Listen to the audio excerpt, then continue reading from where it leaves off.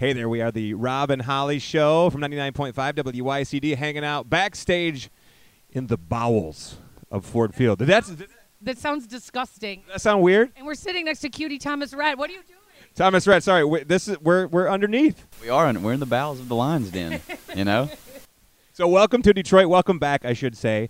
And, well, the first thing that we talked about when we walked in, you introduced us to a buddy of yours who is from Detroit, who apparently you guys have been working on, well, not working on, the last 4 big hits of yours, you collaborated with him. Yeah. So Jesse Frazier, he just walked out of the room. He was bringing his family some drinks. But he's a Detroit boy, and the first song that I ever heard of his was a song called Crash and Burn that he wrote with Chris Stapleton, and became my first hit off my second record. And from then on, we worked together, and we wrote Unforgettable, Marry Me, and Life Changes together, and he co-produced both my last records, and he's a great dude. Does he ever look at you and be like, "Hey man, I'm tired of you kind of hogging up all the fame on all these songs here," or is it always like 50-50? I know what's happening. No, it's I don't even know the percentages, to tell you the truth, and we probably shouldn't get into legal terms right now. I don't mean money wise. It was just like, hey man, you know. Literally, Jesse seemed like the nicest human on the face of the planet. He has no thought of that at all. In fact, he was going to get his dad a beer. But you know what's funny is that we were talking about, we're here in the Lions, and we're talking about you are a huge Georgia Bulldogs fan, and Matthew Stafford's your guy. So you're rooting for the Lions now. I am. I texted Kenny, because Kenny knows all these players, like buddies with all of them. And I said, "Do you know Matt Stafford?" And he said, "I kind of know him." And I was just going to leave it at that. I was going to wait and see if Kenny was like, "You want me to give you his phone number?" Nothing. I got nothing. So. Well, I got to tell you, I got a chance to audition to be the PA announcer for the Detroit Lions the other day. So I feel like if that happens, then we can all hang out with all the Lions players. Yeah, exactly. I want in on that if you have the chance. I'm gonna do my best to get some credentials for that. What do you think? You think that because you're the PA, you get to hang out with the football players? That might come with the job. Yeah. No, actually, it's probably not as glamorous as I imagine it, but it would be a pretty sweet thing to do. I want to talk about kids. Let's talk about kids. Holly just had a baby a year ago.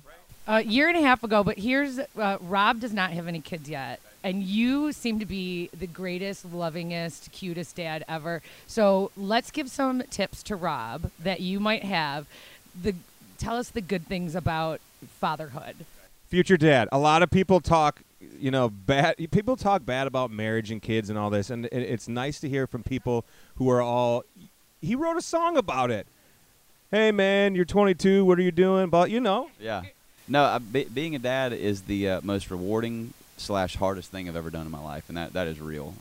You don't know what it's like to be a dad, but being a mom is way harder. I promise you. But dude, oh my gosh, yeah. Yeah, exactly. Lauren basically says she has 3 kids, which is embarrassing on my part. But literally, I wake up every day and I pray, God, please give me patience today, because if you ain't got patience, you're done. Okay, so here's what I'm most worried about.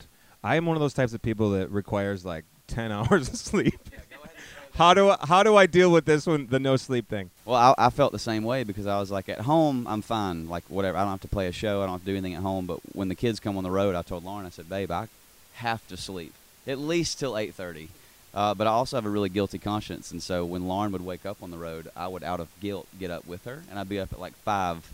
And then go playing a show after waking up at 5 is not.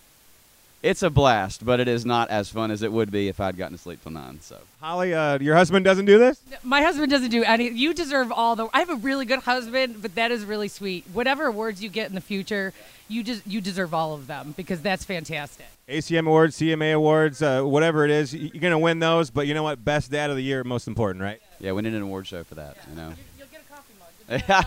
That's all I need. Best dad award. Thomas Rhett here with 99.5 WYCD. Thank you.